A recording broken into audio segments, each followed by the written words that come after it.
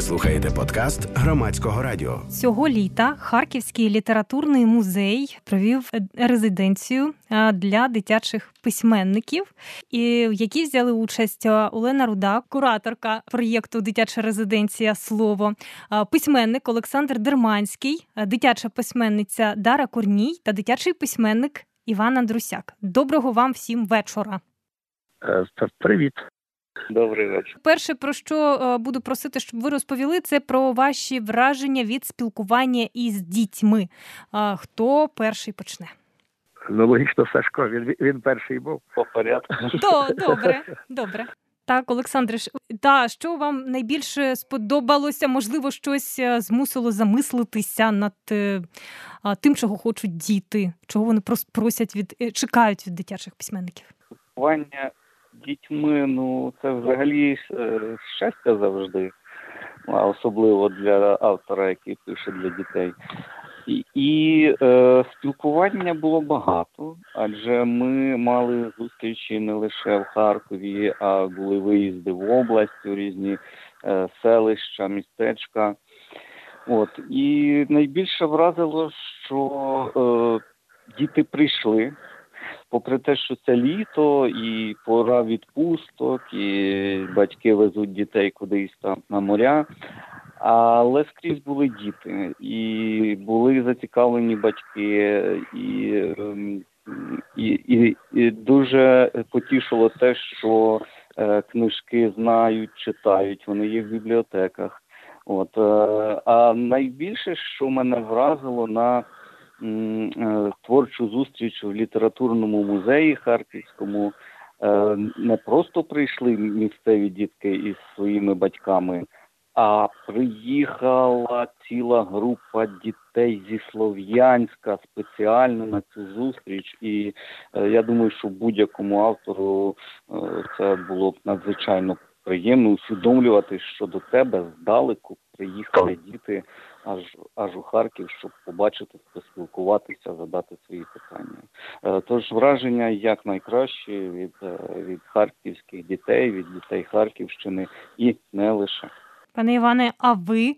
Як ваше спілкування з дітьми було? Власне, цілком солідарний з тим, що каже Сашко. Діти прекрасні. Діти, справді, вражало, що вони читали книжки і мої, і Сашкові, і Дарині. Це вони до мене приходили діти, які вже були на зустрічах із Сашком і активно ділилися враженнями. Одна дівчинка там навіть переказувала привіт Сашкові, що я не витримав і набрав Сашка прямо там після зустрічі дав їй слухавку. Говори.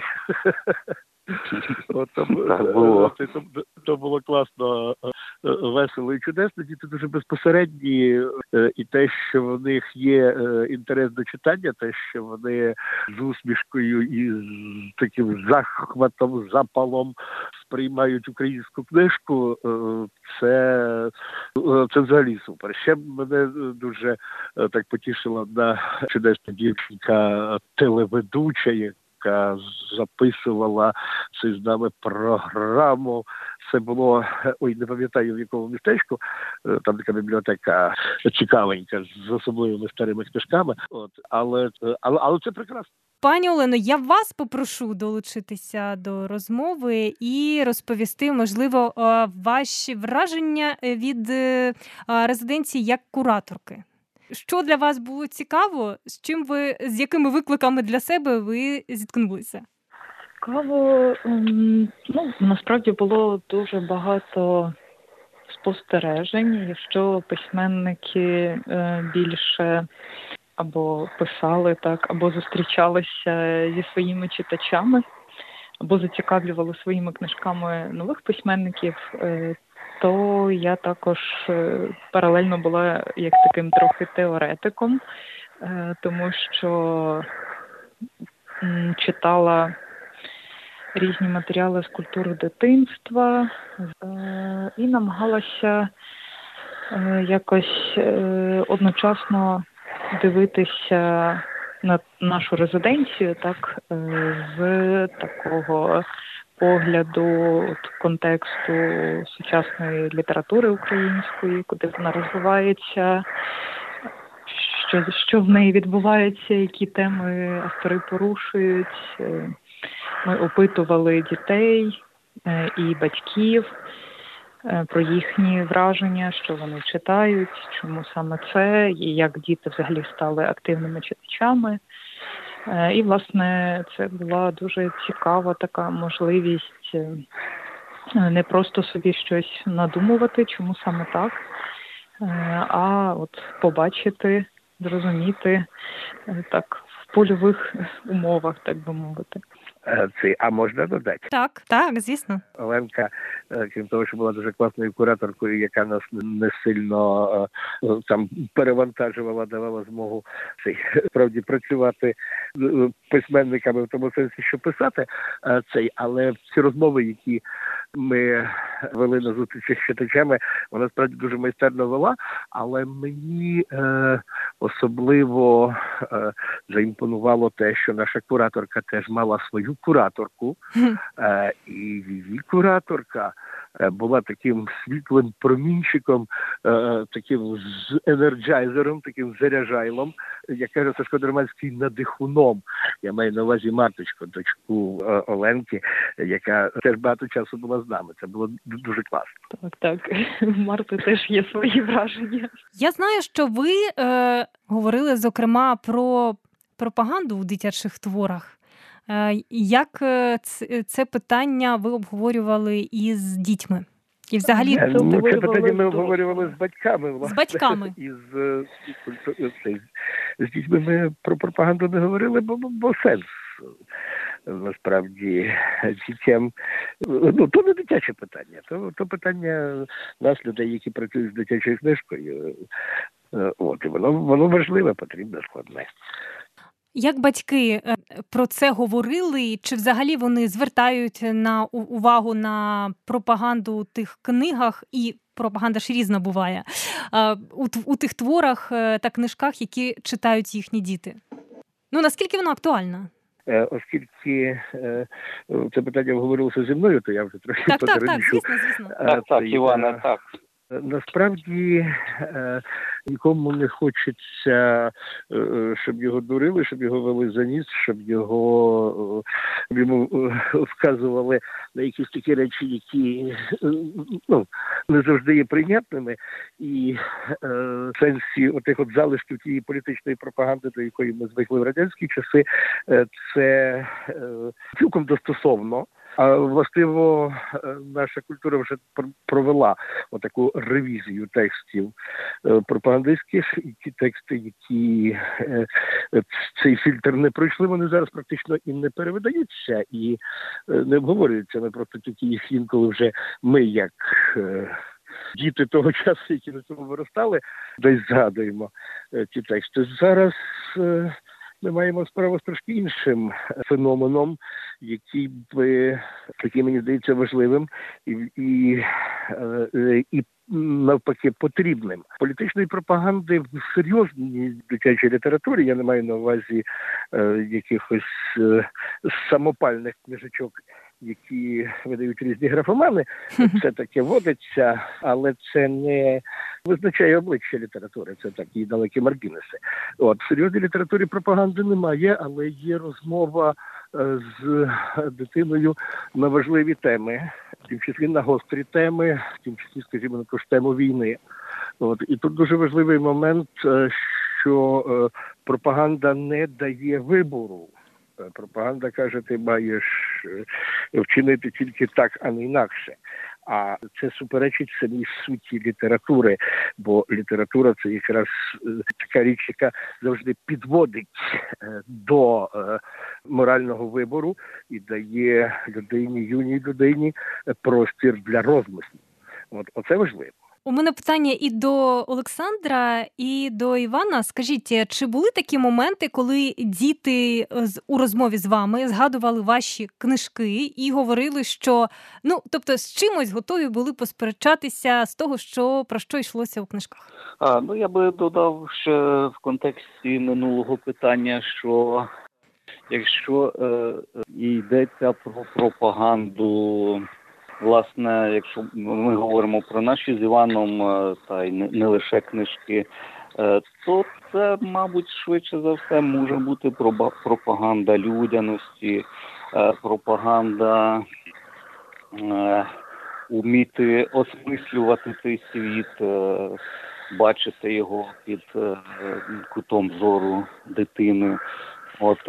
Та й, власне, пропаганда українського. Ми своїми книжками, мабуть, маємо допомогти дітям усвідомити себе частинкою ось цього українського світу. Саме пишучи гарні книжки для дітей, прищеплюючи їм бажання читати і любити те, що вони читають. А щодо якихось каверзних запитань про книжки. Так, вони бувають. Вони бувають, зараз важко якісь конкретні речі згадати, але часом запитують щось дуже таке в лоб, а чому там чудове чудовисько рожевого кольору, наприклад. І тут можна відповідати, можна знаходити безліч відповідей і дискутувати з дітьми. Але буває щось і серйозніше, бувають запитання від дітей, які так чи інакше можуть аналізувати вже структуру художнього твору і щось стосовно цього можуть зауважувати. І часом ти замислюєшся над тим, що, можливо, треба писати інакше, зрозуміліше, простіше, або ж навпаки складніше.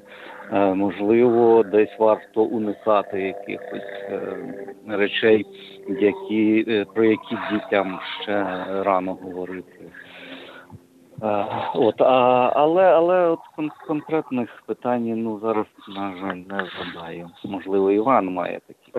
Насправді, буває, що дитина запитує, чому твій герой вчинив саме так, а не інакше. Я б вчинила по-іншому. І я дуже радію таким питанням, тому що це означає, що дитина справді пропустила цей текст через себе і асоціювала себе з героєм. Це найкраще, чого хочеться письменникові. Це означає, що текст справді зачепив, що він був не даремний. Тому я завжди кажу, що прекрасно, стільки людей, стільки і вчинків. Ти б вчинила так. Твоя ж подружка вчинила б ще інакше, твій однокласник ще інакше. А так завжди буває. Ніколи, коли всі вчиняють однаково, то це вже не література, це вже пропаганда. А ви можете сказати, запити дітей, або, можливо, ваші міркування щодо того, що було цікаво дітям 10 років тому, і те, що цікаво нині, воно якось відрізняється? Теми?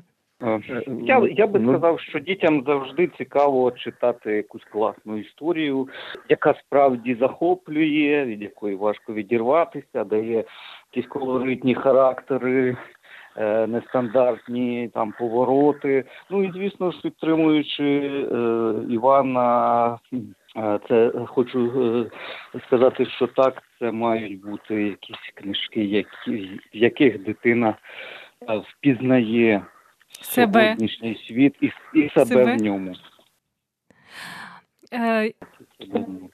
Я, можливо, помиляюся, але я думаю, такий вік з 7 по 13 років, принаймні мої однолітки у такому віці, ми любили читати пригоди.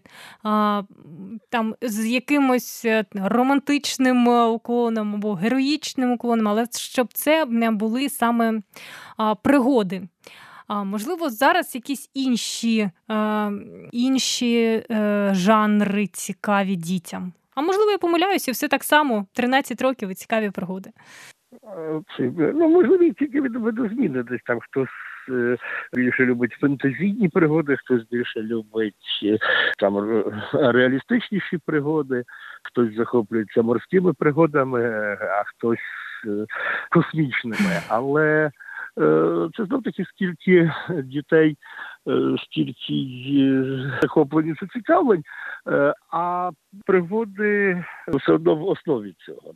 Це природно так само, як гра для дитини має в певному віці ключове значення для розвитку особистості, так само ключове значення має ці пригоди як фактично продовження тієї ж гри, тільки вже в уяві, в спілкуванні з книжкою. Це вікова психологія і, очевидно, там якісь нюансики можуть змінюватися, комусь там захочеться більшої гаджетизації чи ще чогось, що є ознакою саме нашого часу. Але пригоди завжди ключиком були, ключиком є і, очевидно, ключиком будуть.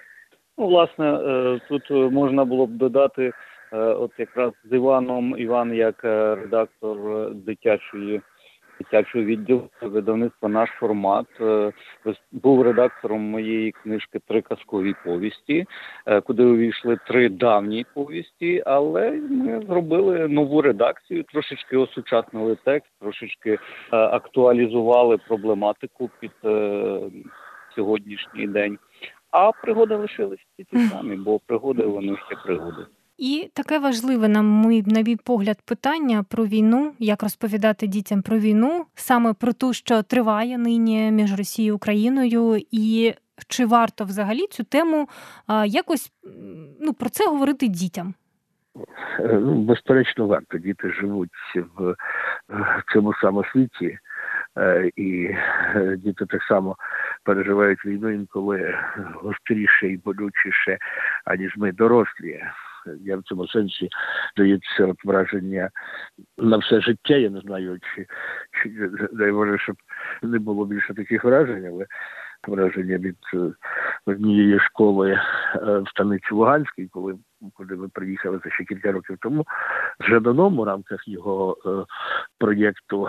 І я от там дітки маленькі зовсім, я от з ними граюся, балуюся з зайчиків-білочок, як що актуально для того віку, а їхні мами ззаду сидять і плачуть. Я не розумію, в чому справа.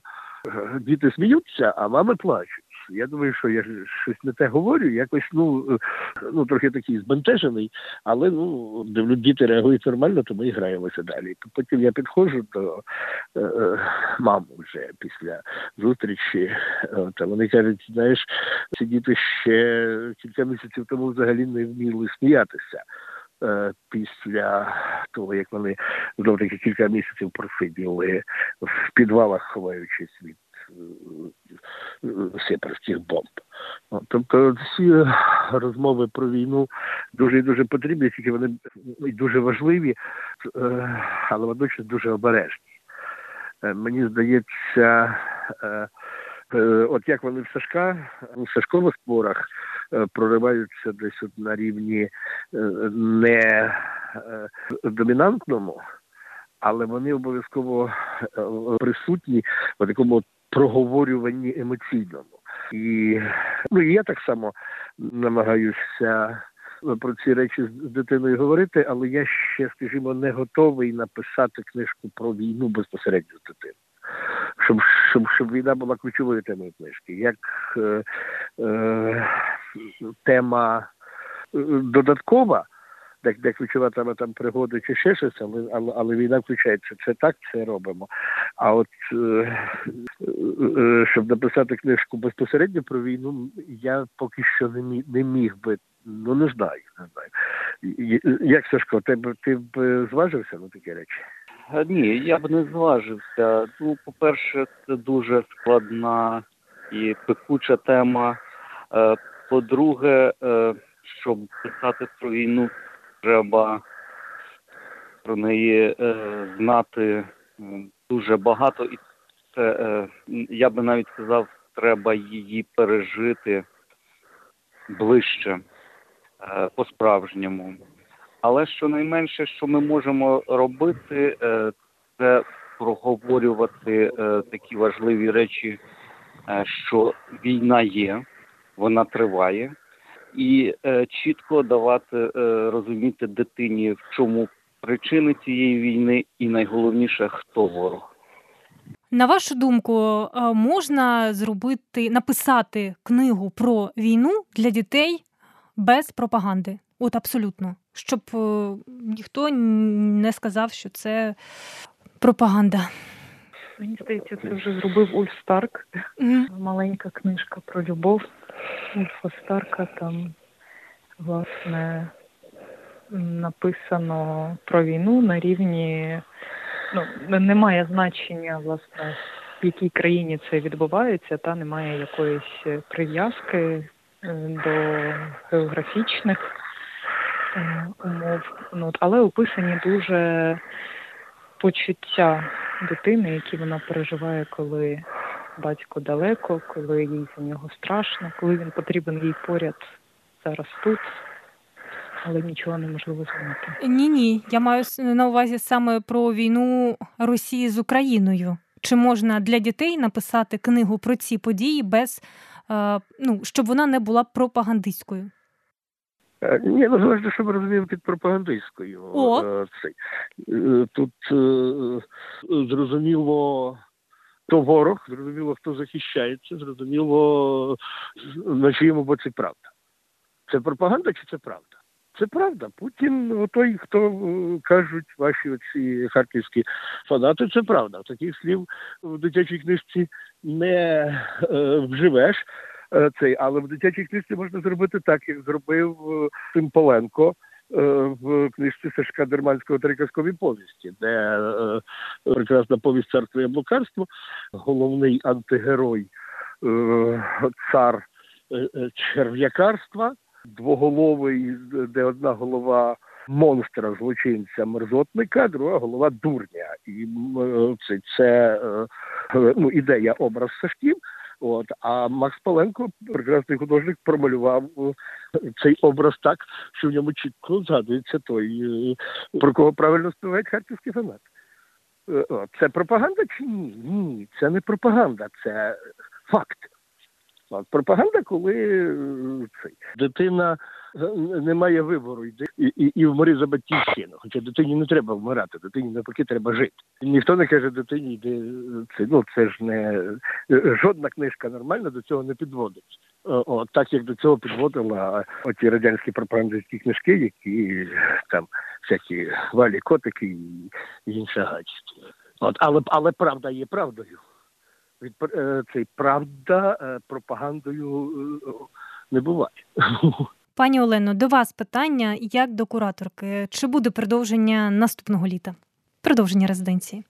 На жаль, немає ще відповіді на це питання, але ми дуже хотіли би, щоб була така можливість, і будемо готуватися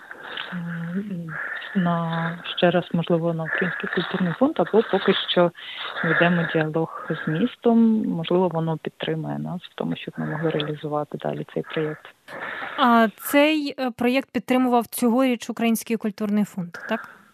Так. Саме завдяки УКФ ми змогли його реалізувати. І було би дуже важливо, щоб цей проєкт жив, найкраще, щоб він був постійний, регулярний, тому що насправді наші дитячі письменники іншої такої резиденції, іншої такої змоги не мають. Є ще кілька резиденцій, але жодна з них не зорієнтована, власне, на дитячих авторів. Передовсім на дорослих, в той час, як наша дитяча література зараз розвивається дуже стрімко, дуже активно, дуже цікаво. І така підтримка і з боку Українського культурного фонду. І якщо би, я сподіваюся, що в харківській місцевій владі є люди, які усвідомлюють важливість таких речей. Хоча там всякі люди є, але дай Боже, щоб здоровий глузд теж брав гору. Дякую вам за розмову. Нагадаю, що ми говорили із Оленою Рудою, кураторкою проєкту «Дитяча резиденція. Слово», Олександром Дерманським, дитячим письменником, та ще одним дитячим письменником Іваном Андрусяком. Це «Громадська хвиля», при мікрофоні Валентина Троян. Ви слухали подкаст Громадського радіо.